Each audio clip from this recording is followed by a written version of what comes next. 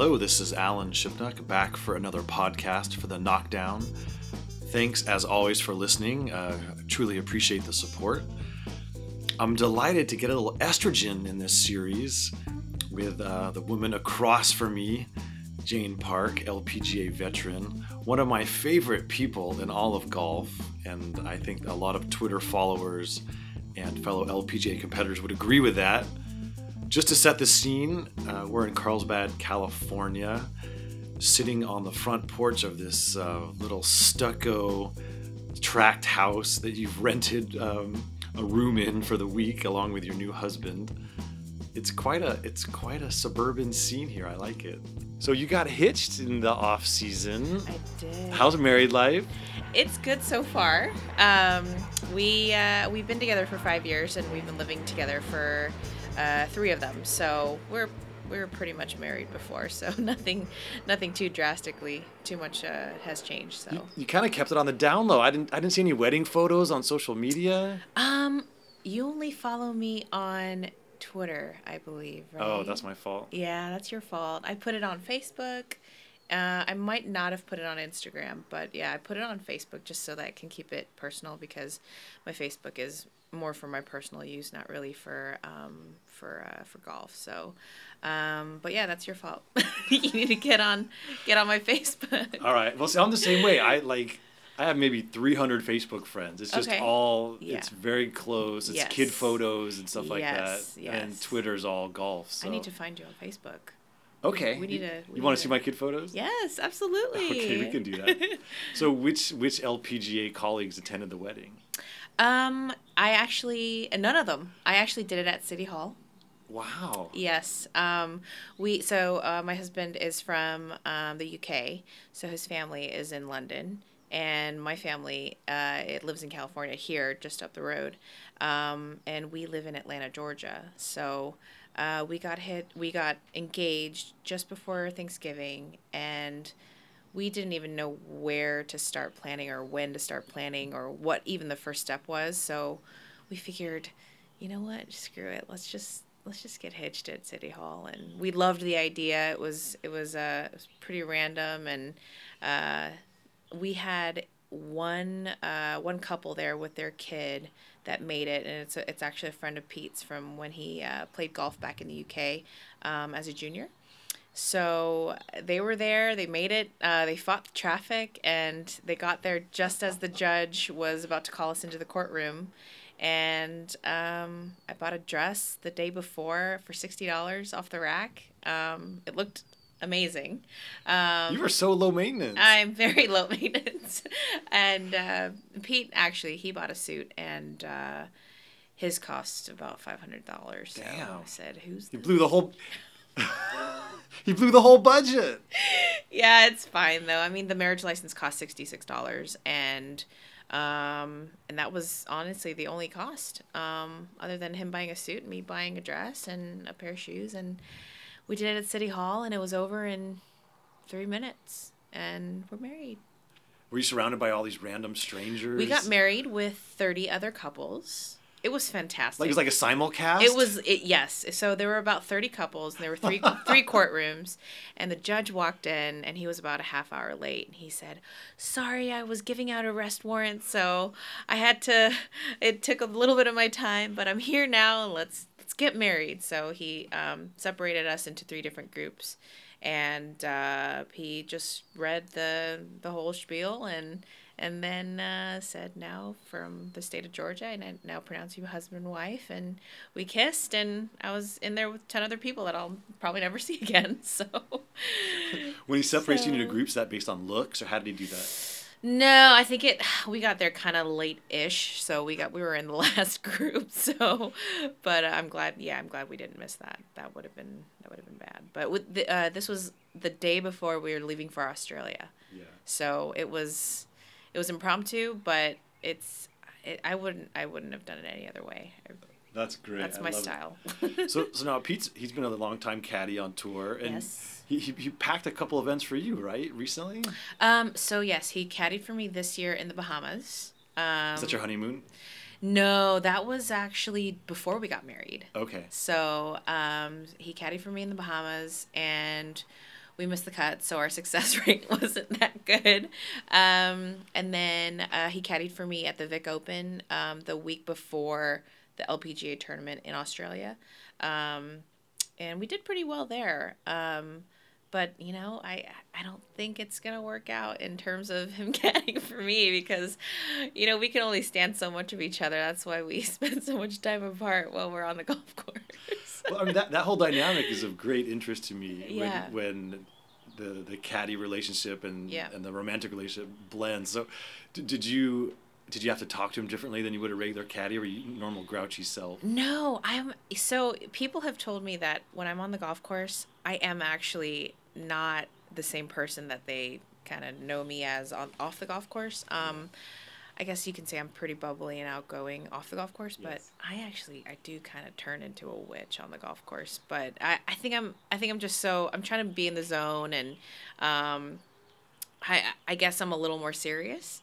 And Pete knows that, and he wasn't trying to get me talking or whatever, but he's a fantastic caddy, and gosh, he's had some major success the last few weeks. So That's with Hana and Jang, right? with Han Jang, and Yeah. he also he caddied for Arya Jutanugarn last year, the last half of the year. She did okay. So yeah, she did all right. If you're into winning $1 million, I guess, I mean, it's okay. So would he be like, okay, it's 260 carry, here's your 2-iron like Arya? Yeah, I had to remind him, like, look, I hit it probably 100 yards less than Arya, so okay. But no, he's very good at adjusting, and we play so much golf together anyway, so he knows exactly how far I'm hitting my clubs and what type of shots I like, and you know what I'm probably not capable of doing, which is pretty much everything that Arya can do. but yeah, it wasn't hard to adjust to each other at all. I mean, it was just like any other day that we're playing golf back at home in Atlanta. That's cool. Yeah. So what percentage of LPGA players have dated a caddy? I think the number's gone down in recent years. I would say, honestly, since I've been on tour, so this is my 11th year, I probably would say I could count on two hands. Maybe 10, maybe less. Yeah. There might be some that were undercover that we might not have heard of. Literally. Yeah, exactly. So, honestly, I mean, I never thought I would date a caddy, much less marry one. But yeah, I mean, we just started as friends and just kind of snowballed from there. So it never planned it, but here we are.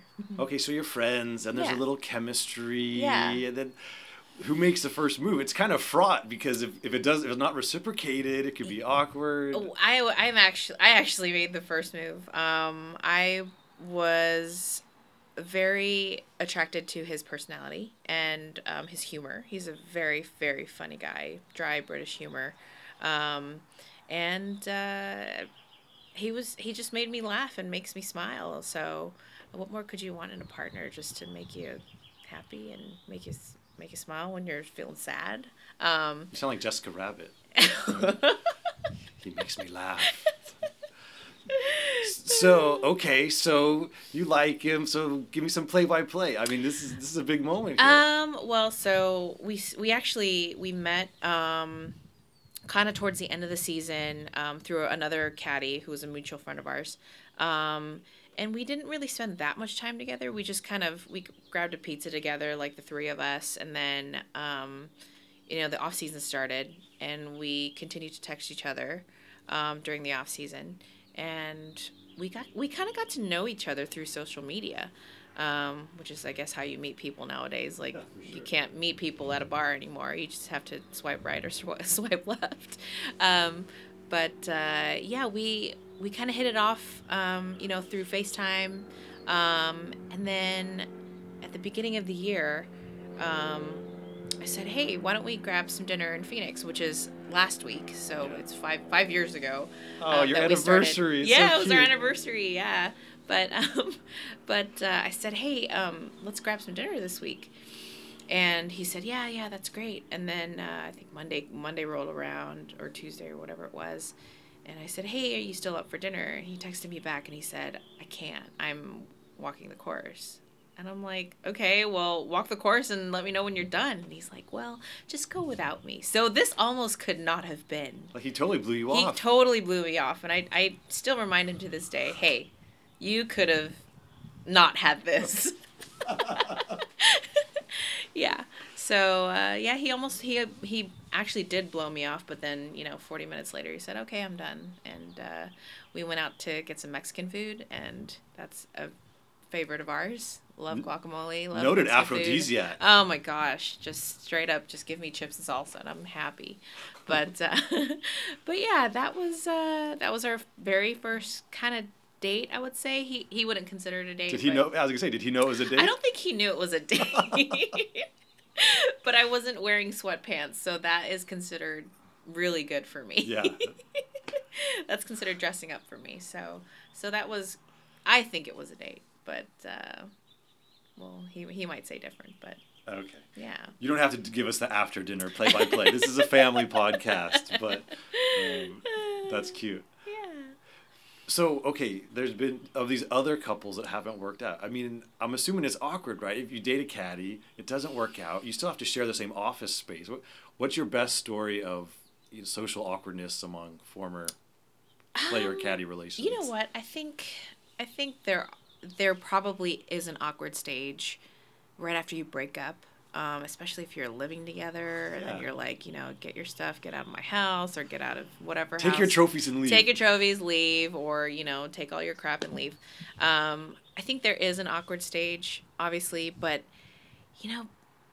people just get on with their lives. I mean, there's so much, there is drama on our tour because we're a tour of ladies, and we, ladies carry around drama wherever they go. But I think the drama lasts for a day or two, and then people are like, all right, we're over it. It's fine. Let's go on to the next thing. And everyone honestly remains pretty friendly. I think people try to keep professional, and for the most part, people do, which I think is great. That's disappointing. I wish I had and the listeners, it's totally disappointing. I had some juicy stories for you, but honestly, if other than people kind of up and leaving, or all of a sudden breaking up through a text message, if other than that, we're pretty drama free. Other than that, all right. Yeah. So, you mentioned Tinder. How many LPGA players are on Tinder? Okay, so I would say, I'd say more caddies are on Tinder. Obviously. That goes without being said. Yeah, But I think one of the caddies has seen another player on Tinder, and that is awesome. Yeah, and I can only account for one. So there might be more, but so did he swipe left or right? I have no idea. I have no clue. I didn't really you got to report these stories a little more aggressively. But you know what? There is another app called Aria, I want to say, and it's for celebrities. Maybe not like, celebrities like Brad Pitt or whatever, but like athletes that want to date within a certain circle. And I know a few of the players are using that. So, really? Yeah. Is there a media division of that? A what? Media division? Maybe. I haven't heard of that. That's interesting. Yeah, I'm not sure what the spelling is, but it's called Aria. I want to say Aria, I don't know, but I'm not on it, obviously. Not anymore. You shut down the account. Not anymore. Now that I got this thing on my finger. Yeah. All right. So you've been on tour for more than a decade. Yes. You're an old married broad now. I know. It's all downhill from here. Are you thinking about life after golf? You know what? The last couple years I have been thinking about life after golf. Just because I know I can still play, but at the same time, do I really want to put in like as much work as I have been? I think you reach a certain point where you wake up in the morning and you get out of bed and you're like, God, my bones are just hurting. My whole body hurts. I definitely don't recover as quick as I used to, which is kind of sad, but also, I feel like I'm older and wiser. I obviously spend my time. I'm better with time management now. I'm not out there practicing 10 hours a day because I physically cannot. Yeah.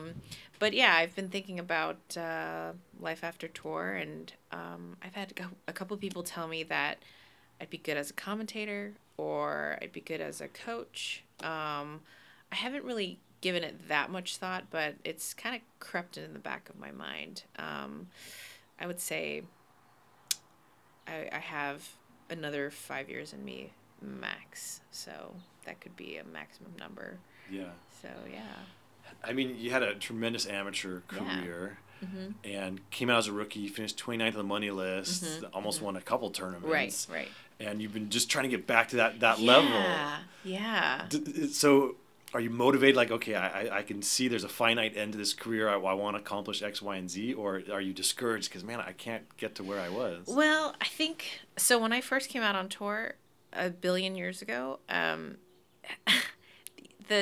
I don't think there were as many talented players, or the talent level wasn't as deep as it is now. I mean, the girls nowadays just are fearless. They'll go at every pin, especially the young ones. I mean, the young ones are just they're fearless. They go at everything, and they putt aggressively. And I love playing with them because they kind of remind me of how I used to play golf. Before you realized how hard it is? Before I realized how hard it is, and before I realized that it's actually, a very difficult game. But it's amazing to watch these young girls just, just balls to the wall every day. And it's honestly, it's humbling.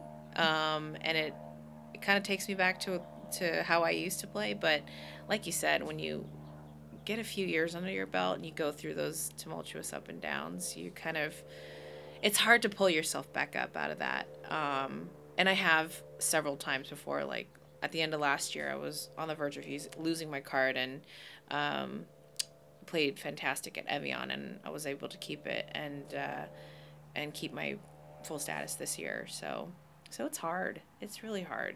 I mean, when I think back on 11 years, I'm like, where did that time go? And you try to remember the good memories, but as a default, I think people think of the negatives and really stew on the hard times a little too much. But that's something that I'm still learning to do, is to try to remember the good times and capitalize on them and build on them.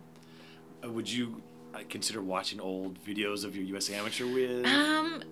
My dad has a video somewhere. It's a VHS, so of course. I mean, I don't have a VHS. I don't know who does anymore.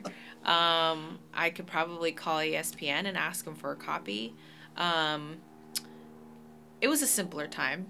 Yeah. It was a simpler time when my brain wasn't filled with different memories of different shots that I've hit that kind of haunt me. Yeah. But I would consider watching just for old time's sake, for sure. I mean, Jordan Spieth did that earlier this year. He queued up some. It wasn't going back a decade, but man, I could watch him putt all day. Yeah, sure. It's just amazing. Yeah, I watched him putt at the Masters last year, on the practice green, and I just watched him hit 20-footer after 20-footer, perfect speed, dead weight, right into the center of the cup. It's just so impressive. Yeah. It's just the best. If you have a week off, will you watch the PGA Tour or the LPGA Tour? I'll watch the PGA Tour. Guilty. It makes sense. First, I mean, you get tired of these chicks. You want something different. Yeah, I would say watching the guys live in person is really difficult for me because my eyes are not used to seeing a ball travel that fast. I can't even see the ball. I love watching them on TV though, because obviously the camera picks up whatever the ball does. But I would say there's a lot of things that the guys can do that I physically can't. Sure. Like swing it 120 miles an hour. That's something that I can never ever relate to, and I just find it so amazing. And I can learn from their short game. I feel like they're more aggressive in terms of their shots around the green.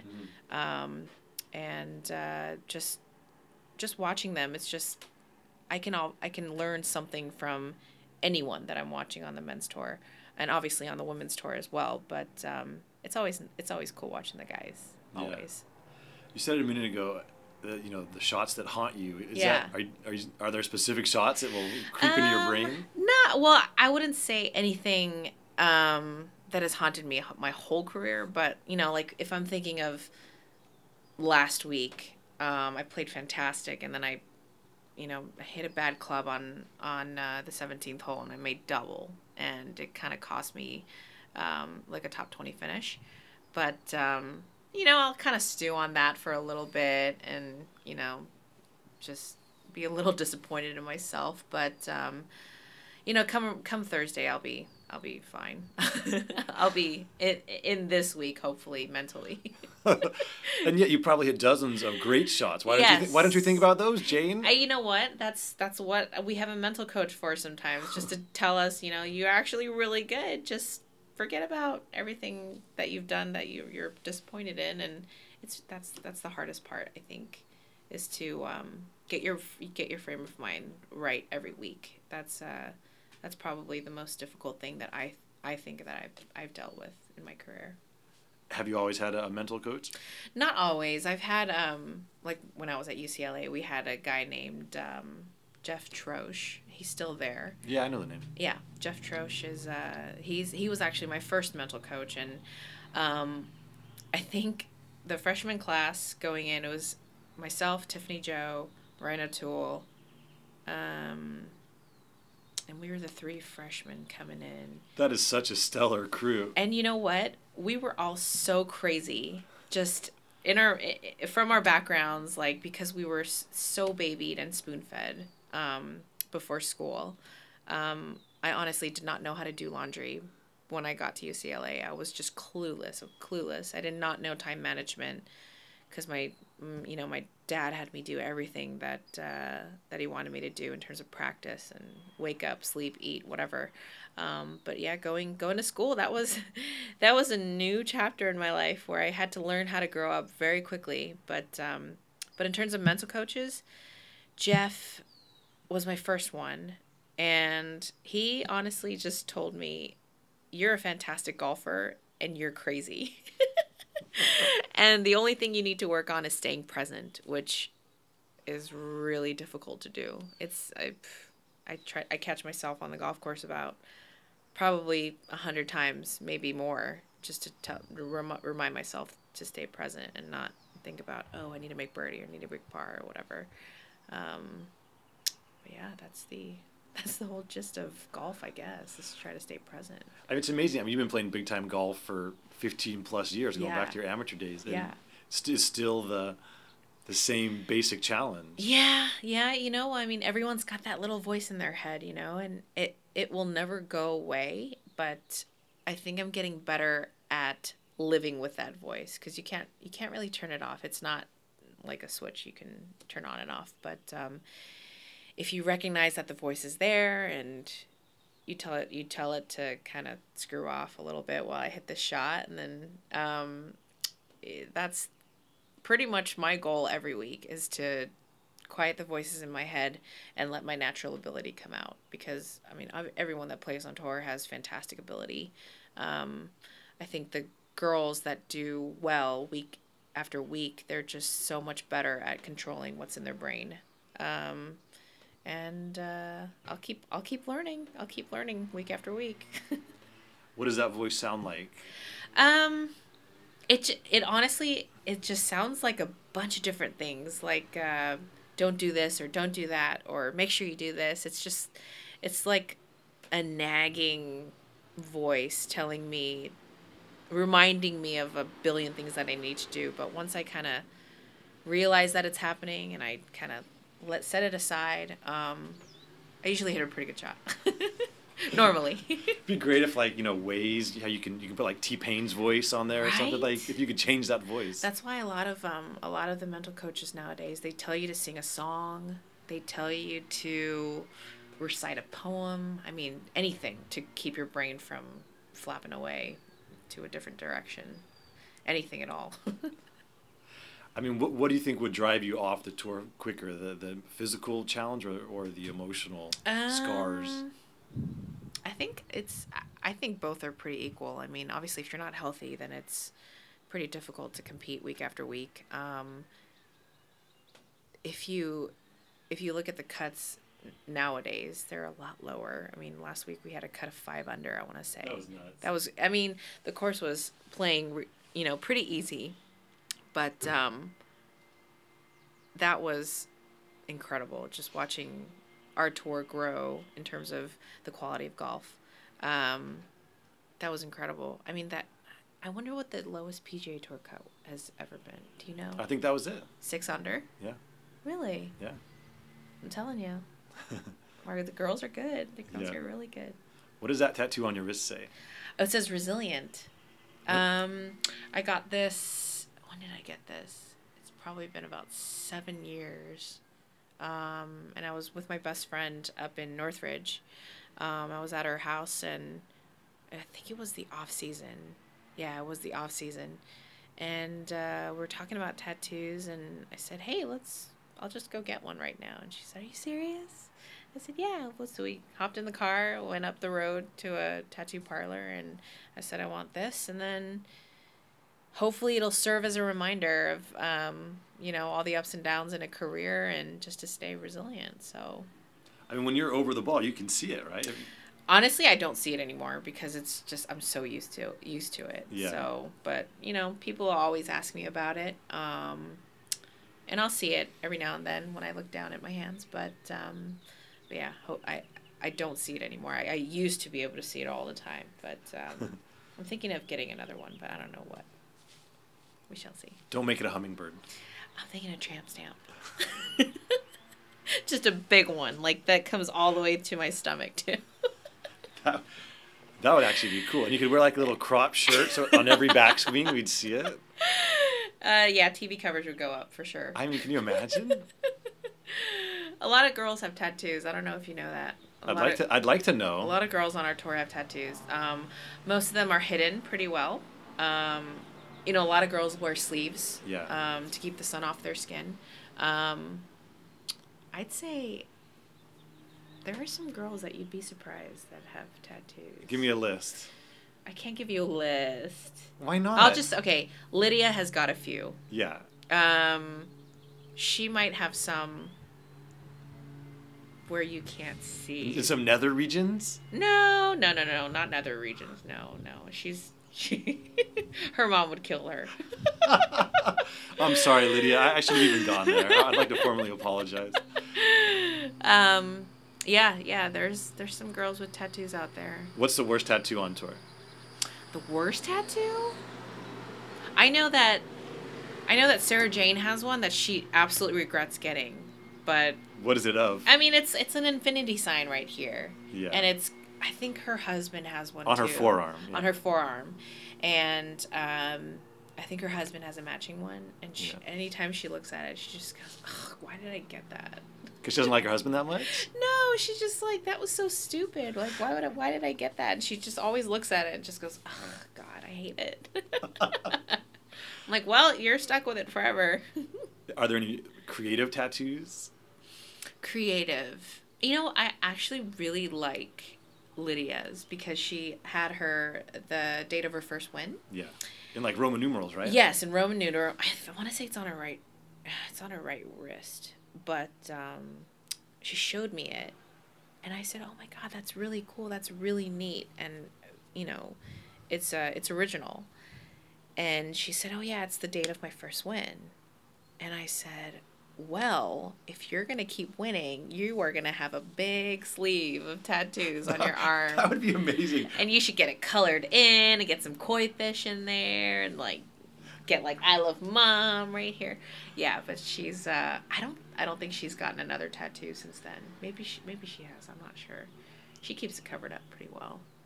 So, if and when you break through and win a tournament, you're definitely getting a tattoo to commemorate it? I don't know. I might get your face tattooed on my tramp stamp area. Why is that so funny? That would actually be cool. I don't know. Well, Pete'll have to see it anytime. Only in certain moments, really. Only in certain moments. What is that on your back? Well, it's my favorite person, Alan.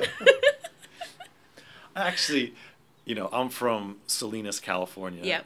Repping the 831. And 2006 or 1996 at UCLA? Oh, yep. You flatter me. 96? And I share a hometown with John Steinbeck. So I've actually, if I was ever to get a tattoo, I think I'd get like his mug on my brawny bicep. Because that would be pretty cool. Oh my God. Do you have any tattoos? I don't. Oh, okay. I'm not cool enough. We're going to have to fix that. Yeah, I've made it this far. I don't know. Maybe like the SI logo. How about, yeah. And then I could like maybe get some sort of royalties off of it. Just get an S, like a Superman S on your chest for ship. Actually, the Superman S, but make it SI. That would be kind of cool. Hello, yeah. All right. We're going right now after we're done with this. I'll have my business people contact a magazine and see how that works. I mean, the idea of you like not being on tour, it's hard to imagine because I don't think anyone enjoys the life out here more, or so it seems. Like. Yeah, absolutely. I mean, I would say I try to make every week as fun as possible and as relaxing as possible. I really like to go to local eateries, obviously, because I'm a big foodie. And it's really hard to find a good balance out here sometimes because some of the girls don't have anything to do other than practice. So then they spend 10 hours out there and then they're pooped by the time Thursday comes around. I'm not one to spend too much time out on the golf course because I like to explore the local town and, meet people. And there's an ocean right here. I mean, why not spend some time on the ocean? Yeah. Yeah. I mean, I think I gained like 10 pounds just following you on Twitter. Your food obsession is well chronicled. It's crazy. It's absolutely crazy. My favorite food is sushi, and had some last night at an amazing place. It's kind of got an R-rated name to it. Let's hear it. You can say it. It's called Sushi Coochie. I need a hat. I kid you not. It's called Sushi Coochie. How did they? Well, I've always wondered the proper spelling of coochie. How do they spell it? It's spelled with a K. Kuchi, and I mean, it's awesome food. But when you go in there, just the jokes do not stop. Just awful. Especially because it's sushi. Yes, exactly. Let's move on. So, have you ever had sushi for breakfast? Yes, I have. That's just not right. There's nothing wrong with it. It's awesome. It's the best thing ever. I've gotten some fresh salmon from the store and put it in the fridge and saved it for the morning. So you make your own? No. I mean, it's the prepackaged. pre-made rolls. Yeah, okay. Yeah. I've always been afraid to buy those at the store. It just seems a little janky. You know what? I would say 7 out of 10 times it's pretty good. Okay. But the other 3 you could die. Yeah. But you know what? I would risk it because I love it that much. So when the tour is like in Japan, have you ever gone just totally crazy? Bonkers. Yeah. Absolutely bonkers. What's the most you've ever spent on a sushi meal in Japan? In Japan? Or anywhere. You know what? I haven't had that much sushi in Japan. We had during the Pro-Am party, they will bring in a gigantic tuna and cut it up for you right there and just have it fresh, which is, I mean, second to none. But the most I've ever spent on sushi, I bought my friend's dinner and I spent like $600 on sushi. Not too bad. Everyone's having a few beers and that's acceptable. Some fish or whatever, but I'm not that big of a spender. I'm pretty frugal. Yeah. And Michelle's had some fun posting videos of eating live squid, and have you gone down that road? I have had live squid before.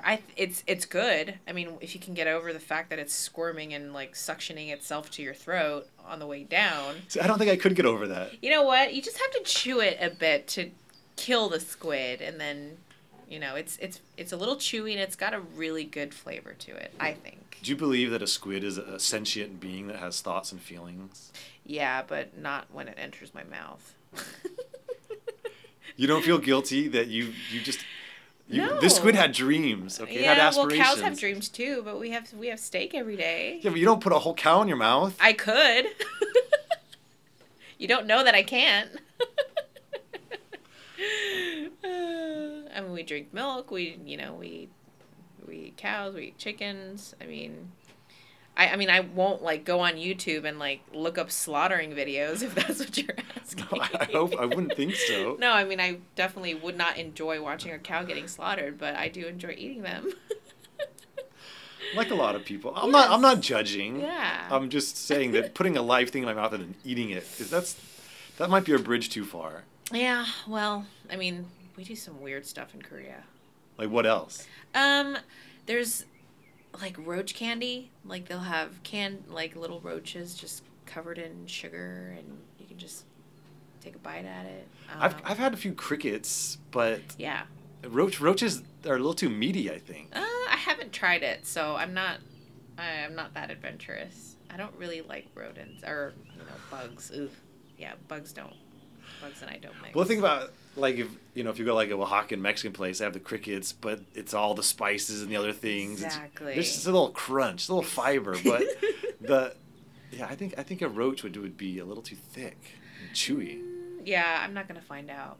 I'm good. I thought you were so all of a sudden now you become a food prude. Bugs, yeah, bugs and I don't like spiders. I don't like bugs at all. So what's the dodgiest thing you've ever eaten? You know what? I was in Korea and my uncle tricked me into eating stew that was made from a dog. And I sat there and I was like, oh, well, this is not bad. It's a little gamey, but it's not bad. So kind of halfway through the meal, he said, oh, yeah, you're eating dog, by the way. And I said, oh, my God, I'm eating Fido. This is so bad. Yeah, I would say that was pretty bad. What did he say that it was? He just said it was some kind of like a beef stew, and I believed him because why would you not believe your uncle, right? I mean, he wouldn't steer me wrong, but he obviously did. But yeah, it wasn't that good. It was a little gamey. Ooh. Gamey. Mm.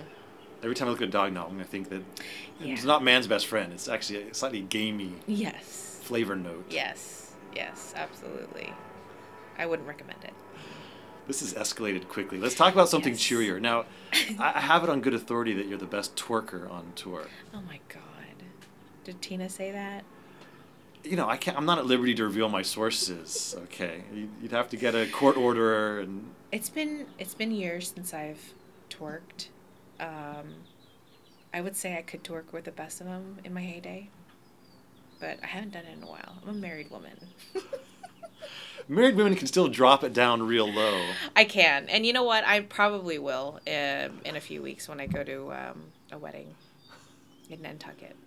Ooh, that might be too classy a setting. I don't think you can twerk on Nantucket. Oh hell yeah, I can. You can. Oh yeah, absolutely. Do you have a favorite song? A favorite song. I wouldn't say I have a favorite song I could twerk to, but anything hip hop with a good beat, I could probably break it down. Do you ever see that video of Michelle after she won the Open? Oh yeah. Can you do the upside down against the wall handstand twerk? Oh yeah. So that's next level. Oh yeah. I have a video I can show you later that I did it at a bachelor party. Okay, so since you've now teased the listeners, we're gonna put that on the internet. No. Yeah, that's gonna we can't. accompany this podcast. We can't. I don't think Mike Wan would be very happy about that. It's about Mike Wan wants to connect with the fans. Yeah, but I don't think he wants me to show that part of me. It's a bit R-rated. I think we should let the readers decide. It's the marketplace of ideas. There might be some readers that might enjoy that video, but we have a lot of like girls golfers, and last week we had Girls Golf Phoenix and a lot of cute little girls coming up to me, and I can't reveal that.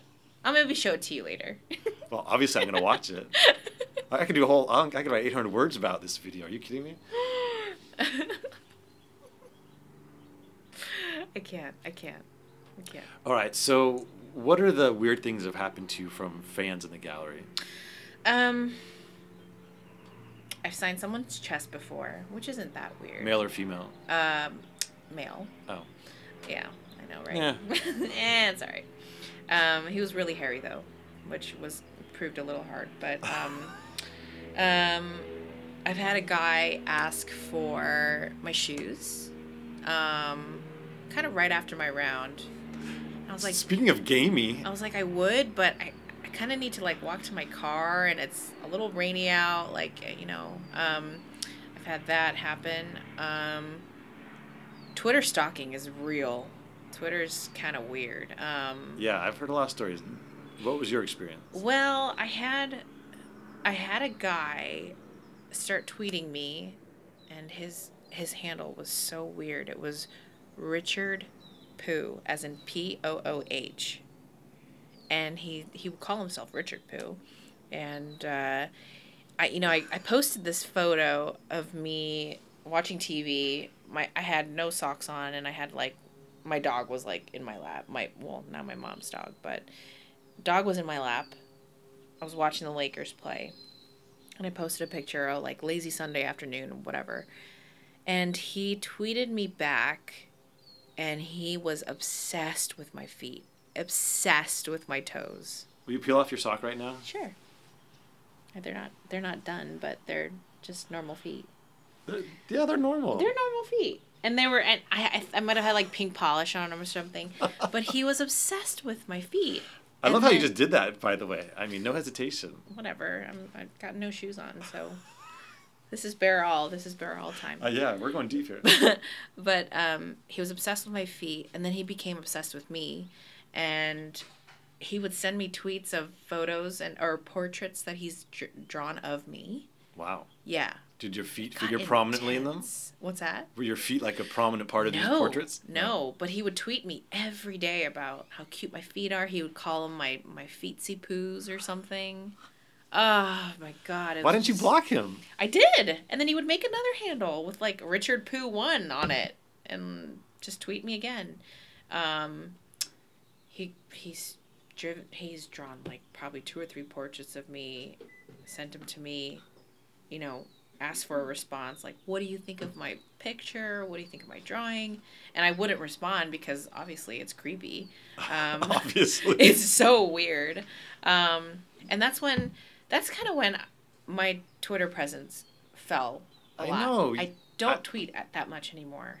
Because of Richard Pooh? No, not just because of Richard Pooh, but I've also had people attack me for certain things that I tweet. Yeah. Well, that's part of the game. And which is part of the game. I should probably get back into it. You should. We miss you. I know. Everyone says that. Everyone's like, we miss your tweets, and I'll get a few tweets a week from people saying, "Oh, why are you so quiet? Why haven't you tweeted in so long?" But I don't know. Maybe I should get back into it. This might be my comeback this week. Okay. Well, if that'll be one of my great contributions to society if I can get you back on Twitter. I mean, so one of my most favorited tweets was last year when Jordan, had a bit of a meltdown at the Masters. Yes. And I have nothing but the utmost respect for any golfer. Yes. I mean, I am not malicious in any way. I'm not trying to be malicious. I love this caveat. I know this is going to be good. I'm not being malicious in any way. I have nothing but respect and the utmost respect for all the male golfers and all female golfers. But I was watching this meltdown happening, and obviously the entire world, just jaws are on the floor watching this, and it's like it's just a train wreck that you just it's going to happen. It was riveting. You're just watching. I mean, and so, 10 minutes after he finished on 18, he's in Butler Cabin, and he's, putting the jacket on Danny Willett. Brutal. Absolutely brutal. And I took a photo of Jordan looking at Danny, like, during the presentation, and I just tweeted something. I'm sure you might have seen it. Jordan's looking at Danny, not in a hateful way, but he was upset with himself. It's emotional, yeah. Yeah. And I captioned it like, "This is the look I give to someone stealing my fries." And people thought it was hilarious. Most people thought it was hilarious. This one lady just absolutely went off on me. Like, you have no respect for golfers. Like, I can't believe you are saying this. Like, who are you even? And that's when I was like, okay, well, my sense of humor might not. It's probably rubs a lot of people the wrong way. So maybe I shouldn't tweet anymore. I mean, I think that's great. Might have been hashtag too soon, but it's still, I like it. I mean, honestly, I was trying to alleviate the situation almost because I felt so bad. And you know what? I've never had a chance to win a major championship. Like, I'm obviously not bagging him in any way. I mean, I love watching him play golf. He's one of my favorite players. But I just thought, you know, everyone's just like, oh my God, he lost the Masters, blah, blah, blah. And I figured I'd just put something out that may make people laugh. Maybe it was a little too soon. I appreciate the effort. Here's the thing. This is always my philosophy, not just on Twitter and anything. Don't worry about the people who don't get it. Just worry about the people who do. They're going to appreciate it, and no one else matters. Yeah. You know, I don't like to tweet about mundane things. Like, no. I woke up and had an egg sandwich today. Like, who the hell cares? Like, what I had for breakfast. Who the hell cares, you know, what I'm doing or whatever. But, I don't know. I like to tweet when I see something or see something that I think I can put a clever spin to and make people laugh. I've had a lot of people tweet me and say, hey, your tweet honestly just made my day. Or I was having a crappy day and I read your tweet and I laughed out loud for like 10 minutes. And that makes me happy. I'm glad I could do that. But I feel like I walk a thin line because I've had someone at Ping, my main sponsor. Yes, indeed. Someone from the tour department. You know, we were all in a room. All the staffers were in the room. And he says, he's addressing us all. And he says, I watch you guys week in, week out. We live and die by your birdies and your bogeys. And we follow your social media. And he was looking right at me. We follow your social media. We know everything that you're doing. And I'm like, oh man, I'm covering my face. And I'm like, oh my God, he's talking to me, isn't he? So that, you know, those couple incidents made me tone down my Twitter a little bit. But you know what? I might make a comeback. Don't let the man keep you under his thumb, Jane. I feel like more people enjoy my Twitter more than, you know. That's all that matters. Dislike it, but yeah, I mean, I need to keep it. I need to keep it clean because, you know, social media wasn't a thing 5 years ago. You know, Twitter wasn't that big, but now everyone's on social media. So back when I was tweeting a lot, sponsors didn't really know. Like, you know, I could just say whatever the hell I want and, you know, people would get a laugh out of it. And if I can get people to laugh, then that's honestly the only reason why I do it. But, you know, now that Ping's got me under their thumb, I can't really. Ultimately, Ping wants you to connect with fans. Yes. They want to move products. Yes. And if you're just sitting on your thumbs. Yes. I mean, silently, you're not helping them. You know what? Other than the tweets about, you know, like thanking Ping or, you know, pushing a new product. Boring. It's been. Nobody cares about those. My Twitter game's gone down drastically. Didn't you once refer to Luke Donald's ghetto booty? No, I don't think it was Luke Donald. No, in fact, it was Luke Donald. Was it? I'm positive. Was it me? I quoted you in my story about Luke Donald. He does have a nice booty. So that's why you're watching the PG Tour telecast. It's not for swing tips. It's for swing tips, but also they're nice to look at. You know, most of the golfers are very fit. What is a ghetto booty exactly? My husband has one. Okay. You've met Pete before. I have. Yes, very briefly. But we were at dinner, so he was sitting on his ghetto booty, so we weren't able to see it. Yeah, I didn't make a careful study, but I feel like next time you pass Pete, you should just look around just to see if you can see it. You can. I mean, I can see it from here. He's not even like in the vicinity. That's how ghetto booty it is. Yeah, I mean, Ghetto Booty. Who on the PGA Tour is Ghetto Booty? Vicky Hurst. She has like a fit Ghetto Booty though. She has a fit one. You know whose booty I still to this day enjoy, and she's 5 months pregnant. Paige McKenzie. Hi Paige, I love you. Yeah, she's amazing. She's beautiful, and she's a great person. So. Okay, but we're talking about. So let's just run through the best booties on tour. It seems like we've arrived at this point. We just got to go all the way. Best booties. Gosh, I haven't thought about this in a while. Like being married, it just like I don't really think about these things anymore because I feel like I'm not allowed to. But are you kidding? When you're married, you have to. That's all you have. Best booty. God, I'm really slacking. I don't really notice those things anymore. You know what comes to mind right now? Best calves. All right, fine. We'll go there. And it's on a caddy. I'm so much less interested. You just lost me completely. Oh my God. Okay, fine. Best booty. You know what? Vicky is right up there. I think Brooke Henderson has a very cute figure. She looks amazing in pants, and it's hard to make pants look good. And she wears tight pants, and I'm like, damn, girl, you're like beautiful. Tiff has a good booty. She's got that surfer's butt. Let's see, who else?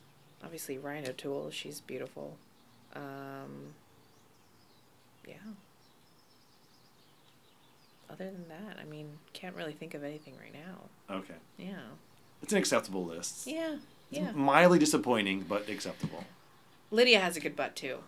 She does. She's got like a sneaky good butt. She doesn't dress it up as much as I want her to, you know? I mean, she's only like 10, so she can't really wear like slutty stuff, but I mean, she's got a beautiful figure. Why am I? Okay, we're not talking about this anymore. Well, you know, some golfers are like sneaky long, so she has a sneaky good butt. Oh yeah, she's got a sneaky good butt. Yeah. Best butt I think ever on our tour. She doesn't play on tour anymore. Minnie Bloomquist. Really? Do you remember that name? I absolutely. She has a 5-minute ass. Do you know what that means? I know you're gonna tell me. She walks in, her ass walks in 5 minutes later. That's how amazing ghetto it was. It was just amazing. I mean, her butt moved as a separate entity from her body. It floated behind her. And you know what? All the girls, guys, anyone, just, you know, when she walks by, they're always looking, and they're like, just admiring from afar. Amazing butt. You know I'm heading right to YouTube after this. She's beautiful too. She's from Finland. Yeah. No, blonde. I remember, but I can't really. Oh my God. I can't conjure. Ellen, the best butt ever. Okay. Jeez. I mean, if I could have a pillow that was made out of her butt or like shaped like her butt, I would sleep like a baby for the rest of my life. This has escalated quickly. It's escalated, really quickly. Well, you opened the door, and I just busted right through it, so... I don't even remember which door I opened. I don't know either. We were talking about, like, food, and now we're talking about butts. This is great. It always goes down to butts. It's always... I'm a butt person. I like butts. I mean, sure. Oh, my gosh. Okay, so I have to set the scene for the readers. We're in some tract neighborhood here in Carlsbad. Mm-hmm. We're sitting on the porch. You can hear someone's got a saw going in their garage. Yeah. We heard a leaf blower. Yeah. Cars have come Cars and are gone. coming by, yeah. It's very suburban. So is this your thing when you travel? You try and Airbnb it and play house a little bit? Yes, I do love to Airbnb it. Recently, their costs have gone up quite a bit because I think they're taking business away from local hotels, so they started taxing their billets a lot more. But this billets. So now, billets. Are you gonna start using all English slang now? I you're say half British? so many weird things now, Alan. It's so bad. Like what else? I say toilet. Yeah. Bin.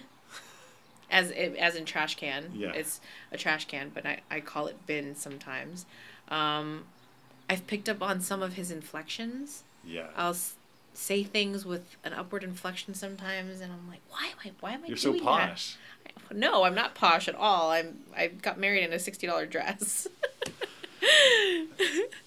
Are you calling like guys like geezers? No. Mate Yeah. is a good Solid. Is a good word.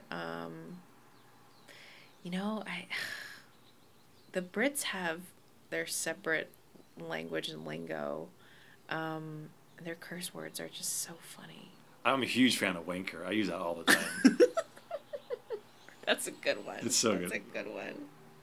I actually, one of the caddies, a good friend of mine, Tom Watson, caddies for So Young. He and I are good friends. We call each other terrible things Like every what? time. This morning I called him a wank stain. Winks. Okay. That's turning As it he up was- a notch. As he was walking by, it was like 7 a.m. I'm like, hey, Wangston. He's like, J-Pac. He's from Australia, so. What else? What's your go-to Um, insult? That's a good one. The other ones I really can't say. No, you can't. It's I a really- podcast. You can say whatever you want. I can't. You know what? Like the Ping reps, they stopped listening a long time ago. They're so bored. They're gone. You can say whatever you want. They're like, who listens to podcasts anyway? I can't say it. It's just so derogatory. I can't. Okay, just spell it. It starts with a C. That's all I'll say. And then it goes UNT. See you next Tuesday. See- It is actually Tuesday. How cool. Because the use of that word among the Brits is fantastic. It has a lot of different meanings. You It know has a lot of what? nuance. It's not. It's pretty derogatory here, but I don't think it's as derogatory in the UK. No, it's a little affectionate. Because it actually they just say it like when they're at the grocery store, like doing nothing. Well, and men will use it about other guys. It's kind of like yes. it's almost celebratory. Like Yeah, it's almost yeah. like stands in for almost like rascal kind That's- of like. exactly. But if you call someone that in our circle of friends, you're being affectionate.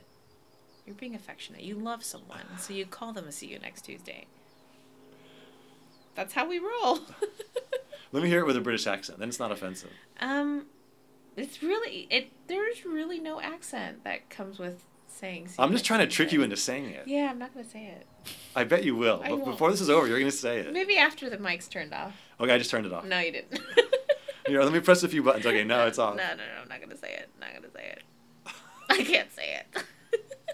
You can. See you next Tuesday. I'm not gonna say it. Do you know how many people are cheering for you right now to say it? No, I can't. I can't. Ping would be so disappointed. There's always someone listening. There's someone listening. Someone who knows Mr. Solheim is probably listening and being like, you know that Jane Park, she said something bad. Okay. I don't know where we can go from here. I think we should just end this because this is a fever Wow. pitch. Like I don't think there's anywhere to go. I feel like we've reached the pinnacle here, Alan. I think we Talked have. about butts and the C word. We almost didn't talk about any golf at all. Should we talk No. about a little golf? Go ahead. Whatever questions you have, I'm here. I'm I don't free for the care. rest of the day. I don't care. It's so boring. I want to ask you, have you read Tiger's book? No, because I have sat through 2 decades of that wankers press conferences, and I just can't. I can't do it. I read the first few pages as a sample on my Yeah. book on my phone last night. Dreadfully boring. It's not that well written, in my opinion, but maybe it gets better as the book goes on. Yeah, Tiger has no depth publicly. In his heart of hearts, who knows? Maybe he's deeper than the Grand Canyon. But as far as anything for the public, he just won't go there. And so He's a very private person, but fine, then why write a book? Yeah, that's true. If you're gonna put yourself out there, then write a book and just let it be, let it rip. I don't know. Maybe he'll write something about that night when he crashed his car. That would be riveting. If he would really get down and dirty about the whole If thing, he'd be honest about if it. he'd be so brutally honest, it would be incredible. Yeah, But you know what? I'm probably going to buy his book and I'm going to read it because he's Tiger Woods. Well, that's what they're banking on. And you know what? So you're an enabler. You're letting him be boring. Hey, he's Tiger Woods. He could be whatever the hell he wants to be. I mean, I'll read it just because... You're going to read it. It's my job You're to read it. You're going to read it. Well, I'm not going to buy it. I'm going to let someone send me one for free. I can't support... No, that's not true. Maybe you could buy the audiobook and then you can listen to him. Do you think he'll actually do it? Reading his book. No, probably not. You know what would be awesome if Fluff did it? Like that Maine accent? Like, that would be cool. Or Elin, if Elin did it. I don't know. That would be amazing. Wow, I have to think about that. Oh, man. Who's got the most annoying accent on the LPGA Tour? Annoying accent? Yeah. Like, if you're paired with this person, you're like, oh, I have to listen to that accent for 2 days. We don't really talk that much when we're playing, but I find when I go to Australia, I find Australian accents super annoying because they sound really ditzy. Not saying that, the Australians on tour are ditzy. I love you, Sarah Jane. But everyone has, it's, how you doing, mate? Mate? Did you get enough to eat? I mean, everything is just upward, and I'm like, why is everything a question? Why? Why can't you speak like a normal person? I thought an Australian accent worked with the birds, but no.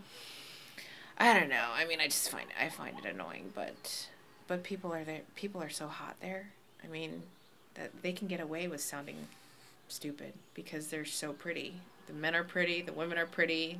I mean, they're beautiful, tan, muscular. Yeah, if you like that kind of thing. Yeah, if you're into that kind of thing.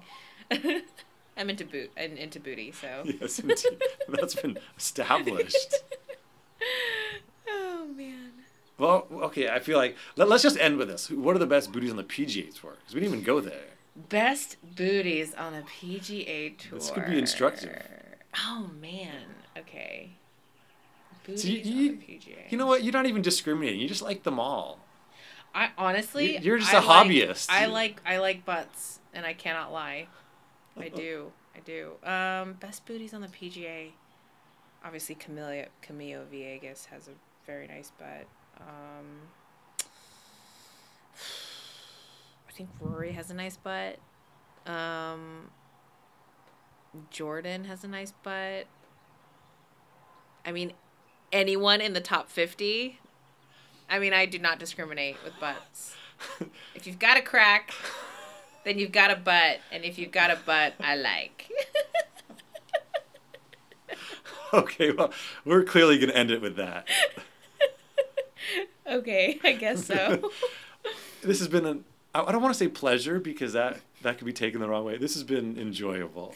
Thank you. I enjoyed it very much too.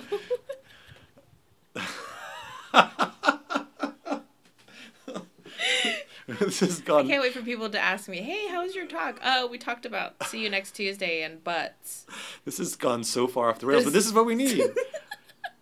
I mean, on the PGA Tour, like, it would be a branding opportunity, and guys would be telling me about their new product. And right. Yeah, this is so much better. Thank you for doing this. I like Patrick Reed's butt, too. I mean... Okay, now that... I like all butts. You really don't. I mean, do. You're not a discriminating viewer. No. Because, not that I spend a lot of time thinking about these things, but Patrick Reed's butt is kind of sloppy. It's a butt. It's a lot of butt. I like big butts. I like your butt. I'm sitting. You can't even see it. I know you have a butt.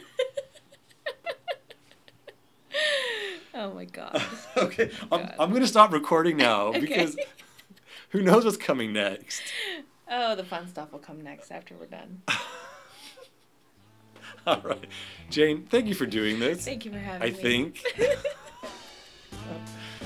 And you know what? We're not drinking. No, this is 11 o'clock on a Tuesday. I know. Can you imagine? I'll see you next Tuesday. I'm ending this now. Okay. You have to stop talking. Okay, done. Well, there you have it. Quite a lively and somewhat random, but undeniably fun chat with Jane Park. This is Alan Shipnuck of The Knockdown, signing off from Carlsbad, California. Thanks for enduring this and making it to the bitter end. I hope it was worth it. We'll be back again with another podcast soon. Thanks.